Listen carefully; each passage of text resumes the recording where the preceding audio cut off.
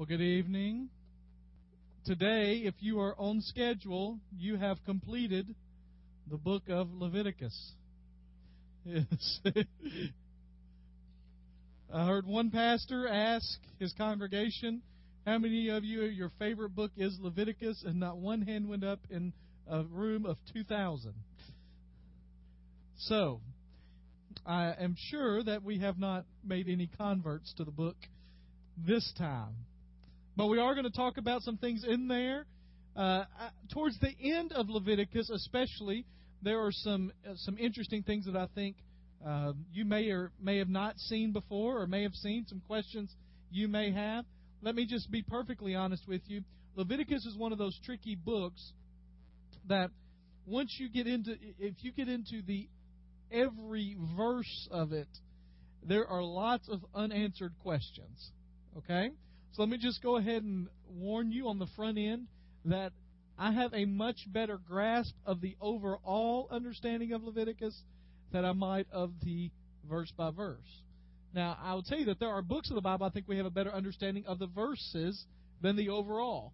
But I think Leviticus is a book that works better overall than as verse by verse. And so we're going to make some kind of assessments based on the overall book tonight as we kind of conclude, and what value does it have, and why Scripture tells us in the New Testament that all Scripture is God-breathed and is good for reproof and correction and teaching. And so we'll pull some things out of that. A couple of interesting things that we might talk about a little bit, ceremonies and some things in there as well. All right? So let's go. What questions do you have? Things you noticed, things you wondered about, things you thought were good in the book of Leviticus. Leviticus. The law. Just say the law. Miss Hodges, yes. No, there are some traditions out there that will tell you that. Most people think that the full sacrificial system stopped in 70 A.D. That's when Jerusalem was destroyed by the Roman Empire. Because the temple was destroyed, and that temple proper has never been rebuilt. That wasn't Solomon's temple, it was Herod's temple. But that's the best understanding, and that doesn't mean that there aren't some out there that still do. But on a mass scale, most would point to 70 A.D. Then you went for thousands of years when Israel was not even a recognized country. And one thing you do have in the book of Acts is you have people accusing Paul of not fulfilling his Jewishness. And the apostles, especially when they were in Jerusalem, I believe they participated in many of the Jewish festivals. Not necessarily bringing the sacrifices, but trying to point people to the fulfillment of those festivals instead of bringing the doves and all of that. Obviously by the time you get to Hebrews, which nobody knows who or when Hebrews was written, but when you get to Hebrews, you've got those declarations that Christ was once for all, so you don't have to do it anymore, that understanding. And we can tell that pretty early on in the apostles' life they had that understanding. We don't know if that's something Jesus kind of taught them in those 40 days after His resurrection or what, but we don't see them participating in sacrificial stuff in the book of Acts. You see Paul around the temple, you see Peter around the temple, you see Paul being accused of treating Gentiles and of bringing Gentiles into the temple, those kind of things. So, other questions, thoughts? Ms. Sue Foreman. No, what you have is, you have in Leviticus, you have the whole law being explained. And so Ms. Sue's asking, how often did this happen? There was regular atonement that had to be made, but then once a year, they had the big day, which was Yom Kippur. The Jewish calendar still celebrates that, the Day of Atonement. And so there would have been sacrifices ongoing, and that was kind of the... Yom Kippur came several days after Rosh Hashanah, which was the Jewish New Year. It still does. Came right after that. And so there would have been daily... If you sinned, you could take something there, but Day of Atonement was kind of like, let's clear it all out. Everything that we may not have sacrificed for, everything that we overlooked, let's start the year fresh and clear it out. The Yom Kippur was they did 2 goats. Okay? If you remember in reading that, in Yom Kippur, they did 2 goats. And we talked about this on Sunday night, some of you in our Sunday night class. And one goat they would kill, and one goat they would let go. He was the scapegoat. That's where that term comes from, is that festival. But that was once they did 2 animals. So they did some other things around the festival, but it was mainly on those 2 animals. You didn't have everybody bring it. The whole of Israel's sin was laid on that goat. So, symbolically. I'll answer that next week when you're not here, Sue. Here's the truth. I haven't read into. We just started Numbers today on our reading plan, and so I haven't gotten into that and researched that. The reason I will hesitate on that is because of what they're counting, who they're counting, some of those kind of things. And it gives us some numbers for the Exodus, but it doesn't give us, not like Numbers where they're doing the counting. So I'll do some further investigation and tell Jack, email me, because you're the emailer. Email me, and I'll send an email back to you with what I find on my answer, so you'll have it answered. Well, that's what's assumed. That comes from the numbers of males. That's not counting females and children, and so that number has kind of been out there, but it never says in the Scripture there were 2 million. Yeah. So, all right, somebody up closer. Gary. Hey, Gary, if your question's too tough, you're no longer allowed to come. All right. I don't like a lot of lawyer questions, so cross-examination. Go ahead, Gary. Yeah. What the word there is, it's the Jewish understanding of that word. And our translation, one of the bad things about when you're on our side of it is you're having to have a translation of what they meant. The word permanent there has the understanding of ongoing, lasting, not to be repealed.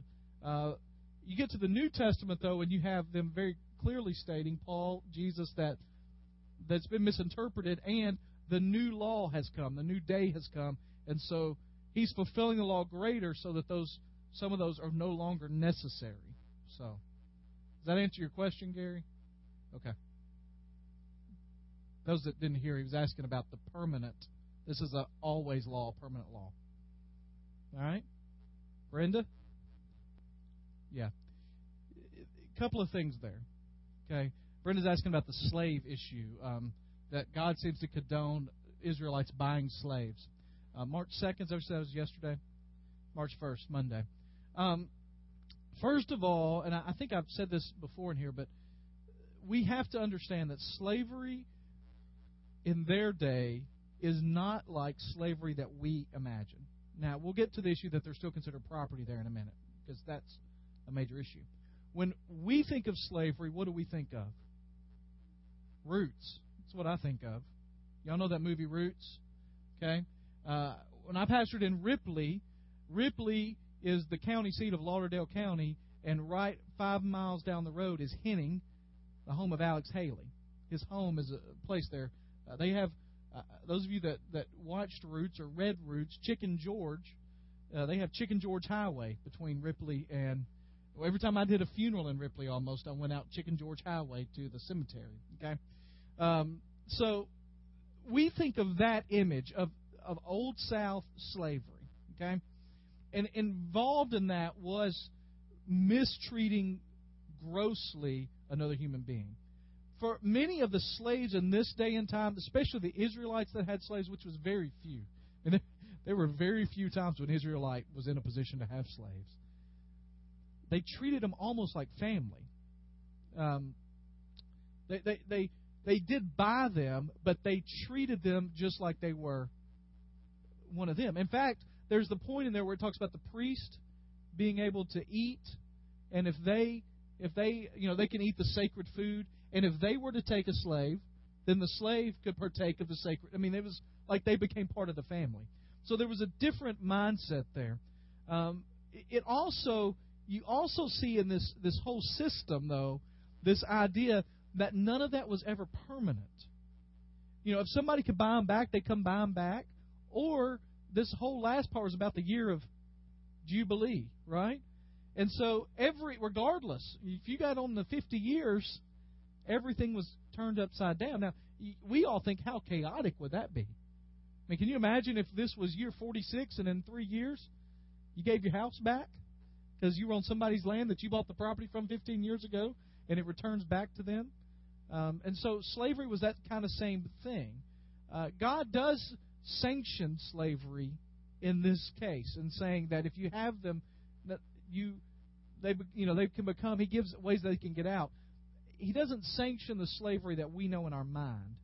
He sanctions being able to bring these people in, and in some ways, it would have been a merciful act to take a foreigner in that didn't have a place or land or any kind of way to make a living and bring them into your family through that process.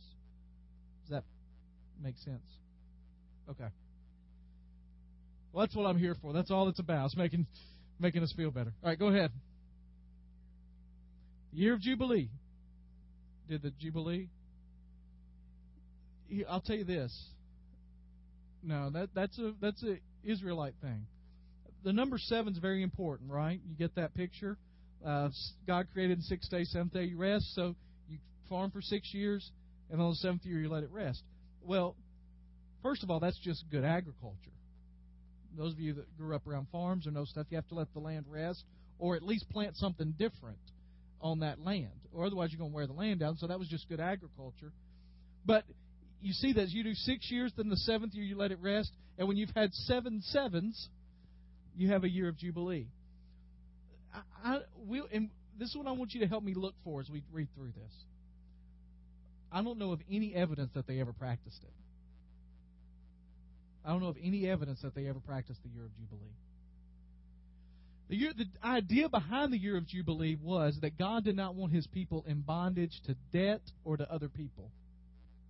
And so He figured every 50 years to cancel everybody's debt was pretty good. And so you had people, and what I think is interesting is, if you were working in the real estate market, you wanted to work in the first couple of years of the Jubilee, right? Because they set prices based on how close it was to Jubilee. But the general idea there is to give people a time to rest and to give people a time to recover. I think one of the biggest sins of our generation is that we don't rest near enough. And we've built into our culture this idea that if you rest, you're being lazy. That if you sit down, and we got a couple of days off on the weekend, but on the weekend, my weekend, I'm taking Eli to basketball. We're going to lunch somewhere. We got something we got to get done at the grocery. We got to go shopping. We're going to go out to eat. We're going to go to church on Sunday. We're going to get that done. We're going to go home. We're going to rest. It's a day of rest. We're going to rest for an hour and a half, and then we're going to be back. Right? And then during the week, we're running the whole time. And so there's no rest. Now, I don't believe that means that you have to take Sunday, because Sunday is not the original Sabbath day. Saturday is the original Sabbath day. I don't think that means that you have to take Sunday because of the new law that has come in Christ and say, I'm setting aside Sunday never to do anything. Okay? But I do think it means that you need to have space in your week for rest. Real rest. Get in the recliner and get back and turn on the TV and watch sports. Rest. Lay down in the bed and take a nap. Rest. Put the kids in their room and lock the door. Rest. Whatever. You got to have rest. Whatever that means for you. Now, that doesn't mean it can't be activity either, I don't think. For me, getting out and swinging a golf club is rest. I mean, it's not sleeping, but it's relaxing and it's reinvigorating. And I may be tired at the end of that, but I am recuperated in some way. So I'm ready for the weather to be where I can recuperate. Right? So, all right. Does that answer Year of Jubilee? It comes from God. It's a Jewish thing based on the 7 years. Yeah, the time period in here is all set by the law thing. Yeah. Do you felt like you've read a law book? I mean, that's what you've read. That's the law. This is what judges in their time frame would have used. Moses, as he's settling disputes, would have used. This is the law book. All right? Other questions? What surprised you about the book of Leviticus? just the way it was written. Yeah, do it this way. The detail of it, so specific, right? It doesn't make general rules, does he? Be holy in your sexual intimacy. He doesn't do that. He lists every possible thing you can do and says don't. Right? It is not just be holy in how you treat people. This is what you need to do. It's very specific. Yeah, Gary. No, here's what I would say the last 2 or 3 chapters of the book of Leviticus is. Gary's asking, those that can't hear, Gary asked about that where God's listing all the things He'll do if they don't obey. And then He says, but at last my people will repent. Basically, the last 2 or 3 chapters of Leviticus give us an outline for the rest of the Old Testament. If my people don't obey, here's what's going to happen. If they do, here's what will happen. And what you get into in the book of Judges, but it spread out throughout the Old Testament. Some of you remember, this would have been back in August, so just act like you remember. We did the story series where I talked about kind of the Scripture as a fairy tale almost, and in there I talked about this pattern they get into of obeying, and then God blesses, and then they forget, and then they disobey, and God punishes, and then they cry out, and God delivers, and God blesses, and then they forget, and God punishes, and then they cry out, and you just get this pattern. And what you have in Leviticus basically is saying, this is what's going to happen. And then we see it happen as we go through the rest of the book. Yes, Leslie. Yeah. He was about to vomit out the people in the land. And I think that it's that graphic. He's about to throw them out. They're detestable in His sight. The idea there literally is, one of the things I think you see as you read through the Bible is not a G-rated book. Okay? And so it literally means that He have made him so sick to his stomach that He is going to vomit them out of the land. And that if His people do the same things that these people do, He will vomit them out of the land. Now, what New Testament passage talks about vomit? Revelation, you're lukewarm, I will vomit you out of my mouth. We say spew because it sounds better. Okay? Vomit is the better depiction. All right? And it's just what you would think. He's going to throw them out. The Israelites are going to take the land by force, and those people are going to be run out. He's chosen this land for them. What is interesting is people like to think that their generation is the first generation to think up some of these sins. Right? But we're not. I mean, all those things that He lists, well, why does He list them? Why does He list every one of those sexual things? Well, it says at the end that where you're going, they're already doing that. All this stuff they're already doing. And so when you read it and you go, oh, no, what? That's not necessary. We don't need to say that. Well, nobody would be doing that. Well, they are. And it's gone back as far as Adam and Eve shortly after them. And so He's just saying that it's detestable. Joyce? They didn't care about women and girls? You're really trying to get your former employer in trouble here, aren't you, Joyce? You're really, yeah. That culture valued women less than our culture. And you can see it every place in Leviticus. And that's why when you get to the New Testament, and you read Paul giving equal status to women, in Christ there is neither male nor female, people in his day would have gone, that is vulgar. God is just establishing a thing. And the reason males were more valued was because of the work that had to be done. If you had... They didn't give certain work to females. The hard labor, and they thought that was God ordained, they didn't give that work. The hard labor, the farming, the sewing, all of that. Women didn't do much of that. And so if you were a family and you didn't have any men, you didn't have any males, you're going to lose your business. I mean, that was kind of there. So that's why, from a financial standpoint, males were valued over females. Yes. Once you hit 60, those shekels go down. If anybody wants to sell or buy Gary, he is now a value priced. Right? So, all right, let's talk about kind of a parallel between reading all of this, and then we read a psalm last week. Y'all may have talked about this last week, but I got a couple of email questions on this particular one. Is we're reading all of this sacrifice stuff going on, and then we read in the psalm where God says, or David says, I realize you don't want our sacrifices. You don't care about our rituals. Okay? Now, somebody emailed me and said, why in the world would God set all that in place if He didn't care about them? Well, here's the truth, and I'm going to try to find this quickly. I don't know that I can find it real quickly. But towards the end of Leviticus, God kind of says that all of this really doesn't matter if you're not doing it for the right reason. He says, if you're careful to follow my decrees and obey my commands, I'll send you rain in the season, the ground, your threshing will continue. I will grant peace in your land. This is chapter 26 of Leviticus.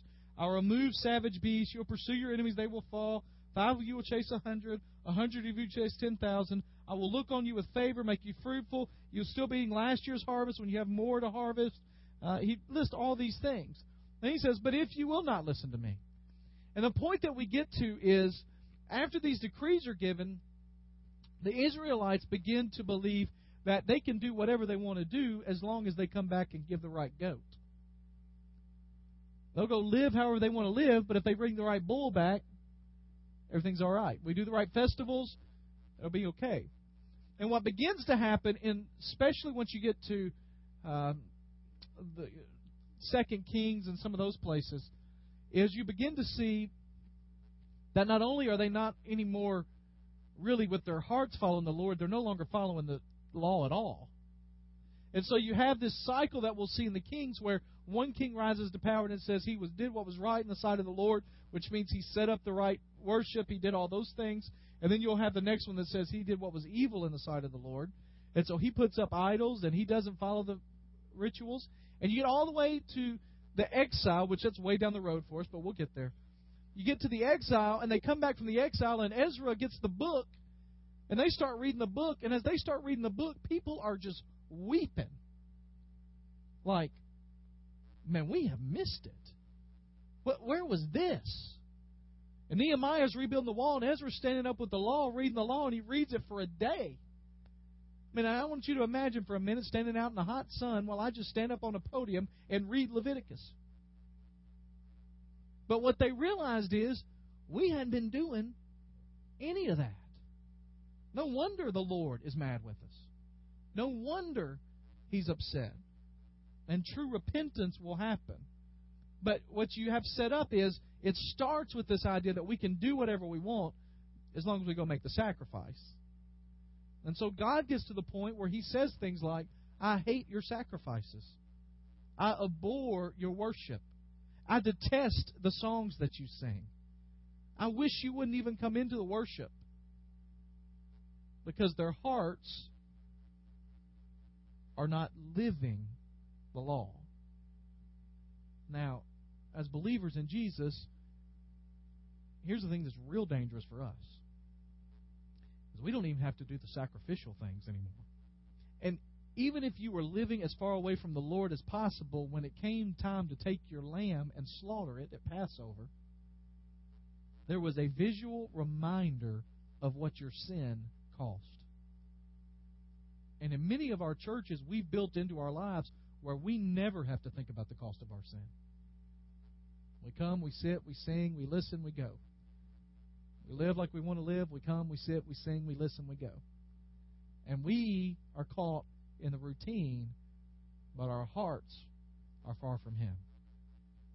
And so the reason when David says, I have understood that you do not want my sacrifice, what he means is not that you don't want me to follow the law. What he means is You want my life. You want every day. You want every moment. You don't want just when I bring the lamb. You want everything we got. Here are a couple of things that I wrote down out of the book of Leviticus that just you can think about as a whole. First of all, there are two major themes, I think, in Leviticus, and one is, there's one major theme that plays itself out in two ways. The major theme is that God calls us to holy living. And it works itself out in two ways. God has a distinct people, so we ought to act distinctly. I was reading some information on Leviticus, and one pastor talked about getting on a plane. He said, the guy next to me was Muslim. And he said, he didn't tell me he was Muslim, but I knew he was Muslim by what he wore and what he looked like. And he said, my question really was becoming, he didn't have to tell me, he didn't have to explain anything. He said, my question became, what in my life marks me as a follower of Jesus? What, if anything, would mark me as a follower of Jesus? What God is doing in Israel is establishing a very distinct people. Now, we can get into the dietary laws, the food laws, and, you read some of that. They couldn't eat this, you couldn't eat that. You might feel guilty about what they're eating a little bit when you're reading all that. I bet their food didn't taste real good. They didn't have fat, right? Can't eat fat, can't eat shellfish, can't eat, half our supper menu's gone. I'm thankful that God raised the sheep for Peter and said, go kill and eat. But part of that was because if you look at some of what he told them not to eat, there were sanitary and health reasons not to eat it. If you eat the blood of a live animal, it's not live when you eat it, but if you drink the blood or you kill an animal and eat it immediately, there are ramifications for doing that. If certain shellfish you have to cook in a certain way. We know all those dietary guidelines. He was giving them dietary guidelines. But some of it doesn't make sense. Some of it doesn't follow the health reasons. Rabbit, there wasn't anything bad about rabbit. I knew they're cute bunnies. It's almost Easter, I know. But rabbit's good meat, nothing wrong with it. You cook it. How many of you ever eaten rabbit? It's nothing wrong with it, right? You put it with a little coon and venison and a stew. It's good. I sound like a real West Tennessee boy right there, didn't I? But part of it was just for them to be distinct. And it wasn't anything that infringed on any freedom necessarily. They were just being distinct. So holiness in part was being distinct. But it also meant following the rules, doing things that were protecting them. He told them not to have relations with their family members because that's just right. One of the things that you find in here is Jesus' favorite verses in Leviticus. Love your neighbor is in Leviticus. You've got things that are in there that are just common sense kind of things where he says, don't make fun or criticize the deaf. Don't take advantage of the poor. One of the things I think you see in there is real protections against developing an upper, middle, and lower class. The year of Jubilee intended on that. If you had a poor somebody and somebody in the family could go buy them a kinsman redeemer, you went and bought them. You brought them back. And so God is establishing these rules for holiness. Now, what you obviously also see in here is we need sacrifice for our sins. And that sacrifice comes through the blood. There's that very telling description. I think it's in 17, 18, where it talks about that the life is in the blood. And the idea there is that it's something we know. If police go to a crime scene and they see someone on the ground with a pool of blood coming behind them, what do they immediately assess? They're dead. Your blood's gone, you're dead. It's just natural. When Cain and Abel had their little incident, also known as murder, right? God comes and says, the blood is crying out to me from the ground. It's the life. And it was, I mentioned this earlier, we talked about pets and those kind of things a few weeks ago, and they didn't have dogs running around, but the closest thing they had to a pet was their Passover lamb. I mean, they would take it into their family.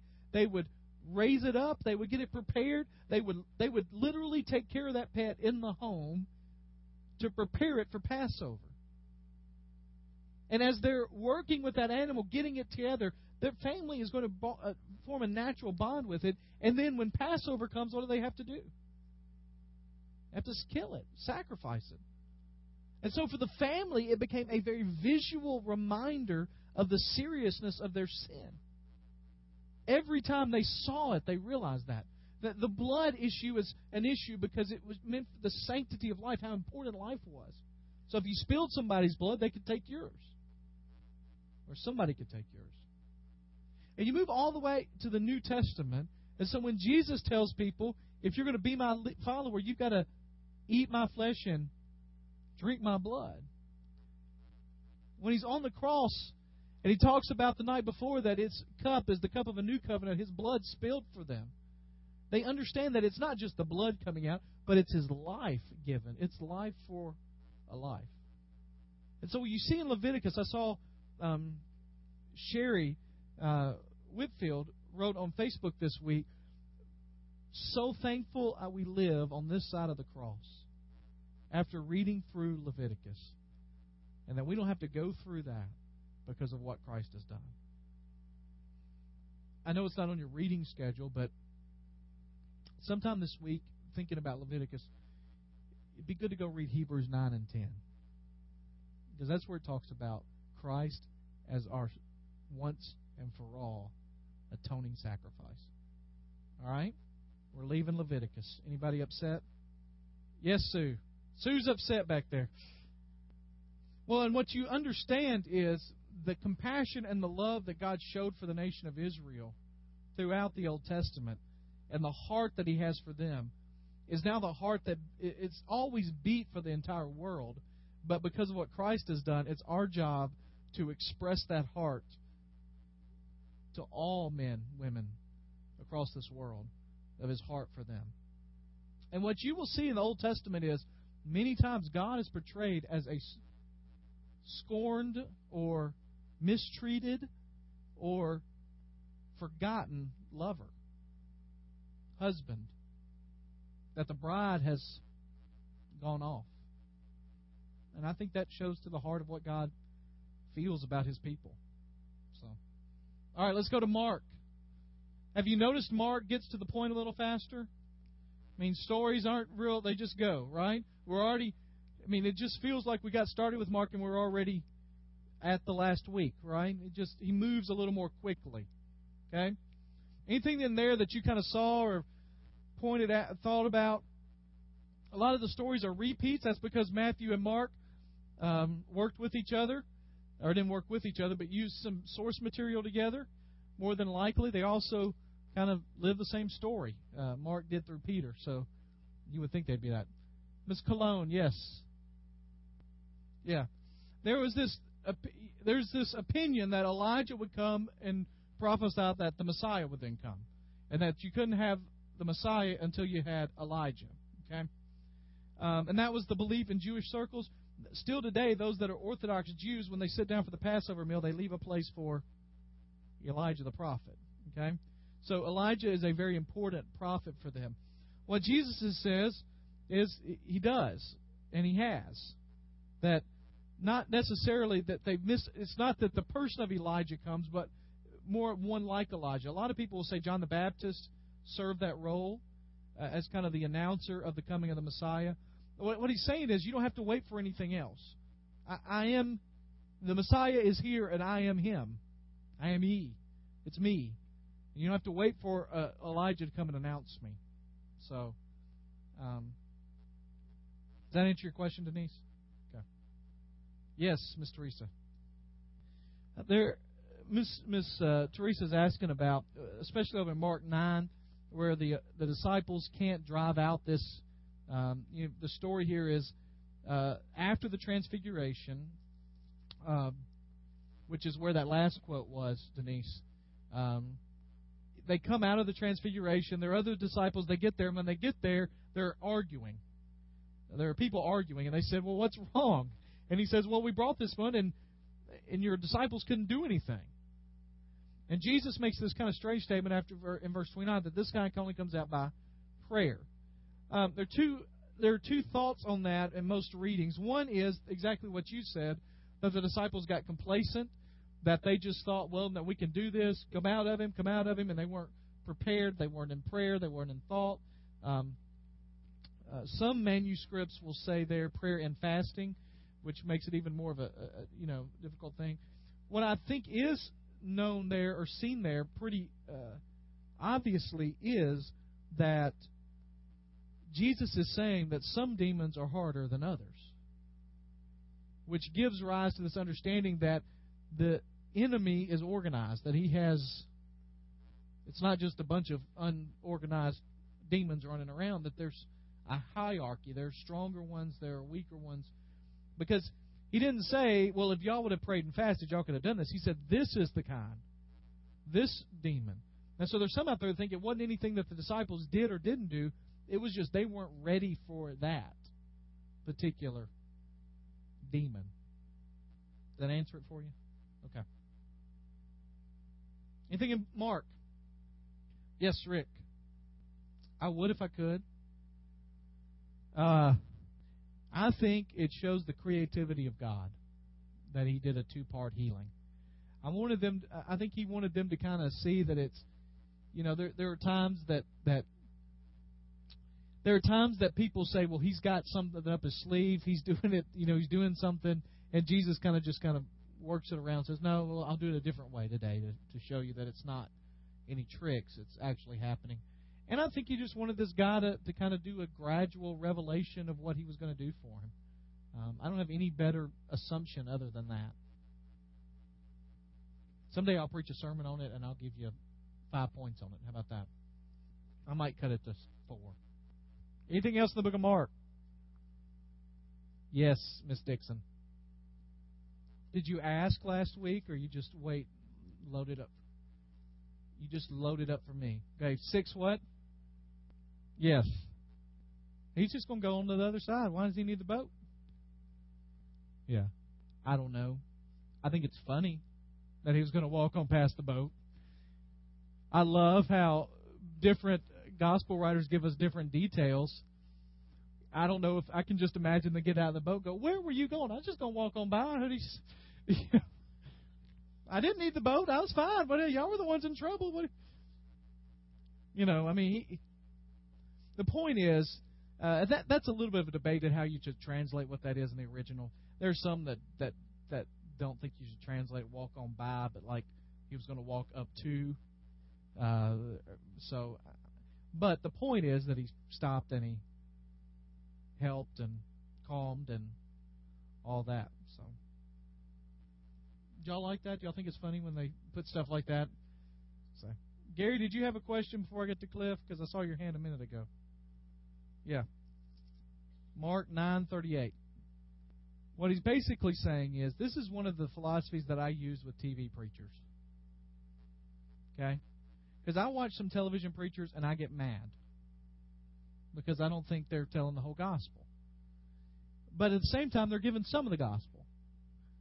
And I think that what he's saying is, if anybody's speaking my name, you have to trust the Spirit enough that I can do the work in the hearts of the people. I think about, in Ripley, we had a girl who came, started coming to church, and we were doing a welcome class, and we started talking, and I said, well, tell me about your baptism. And she said, I was baptized in the Mormon church. I was like, okay, let's talk about that. And I said, well, and she goes, I know Mormonism's a cult. She said, I know that now. She said, I never believed what they are. She said, I was baptized because I believed that Jesus Christ died for my sins on the cross, and He saved me, because I was there one week, and that's what they said. Now, after I was baptized, they started teaching things that the Bible didn't say. And I thought about this verse. I'm up there, and in a couple of weeks we'll talk about Mormonism on Sunday night, and I'll tell you all the problems I have with Mormonism. But there was this girl that walked into a Mormon church and heard the gospel presented and accepted it. And I can tell you this, she was as clear on the gospel as anybody I've ever talked to.